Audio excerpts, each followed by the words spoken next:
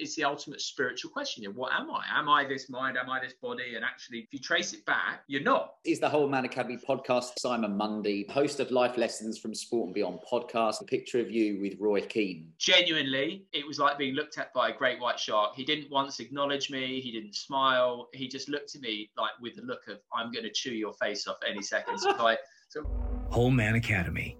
I think having uncomfortable conversations is one of the most important skills you can have. What the fuck is Simon doing with Ric Flair? Like her eyes just went, like compilations of him going, woo, woo, woo, woo.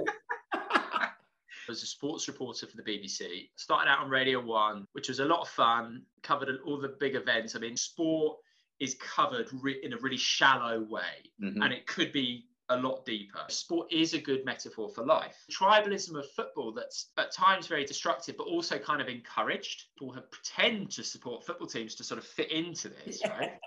Through one phone call, and literally, hello, yeah, hold on, let me do that. Beep, yeah, 20 grand. So I pretended to be a Chelsea fan for 2 years.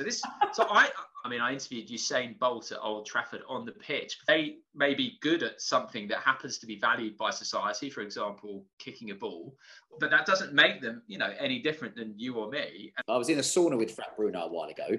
So I leave it there. That's fucking Frank Bruno. I was like, hello, Frank. I would say we're not experience conscious, we are consciousness. Right. Have you been present throughout your life? So when you were 5, we are that which is aware. In other words, we are awareness. In other words, we are consciousness. That's been the really interesting journey for me, is like wanting to fix myself and then recognizing that there's nothing to fix. I'm networking.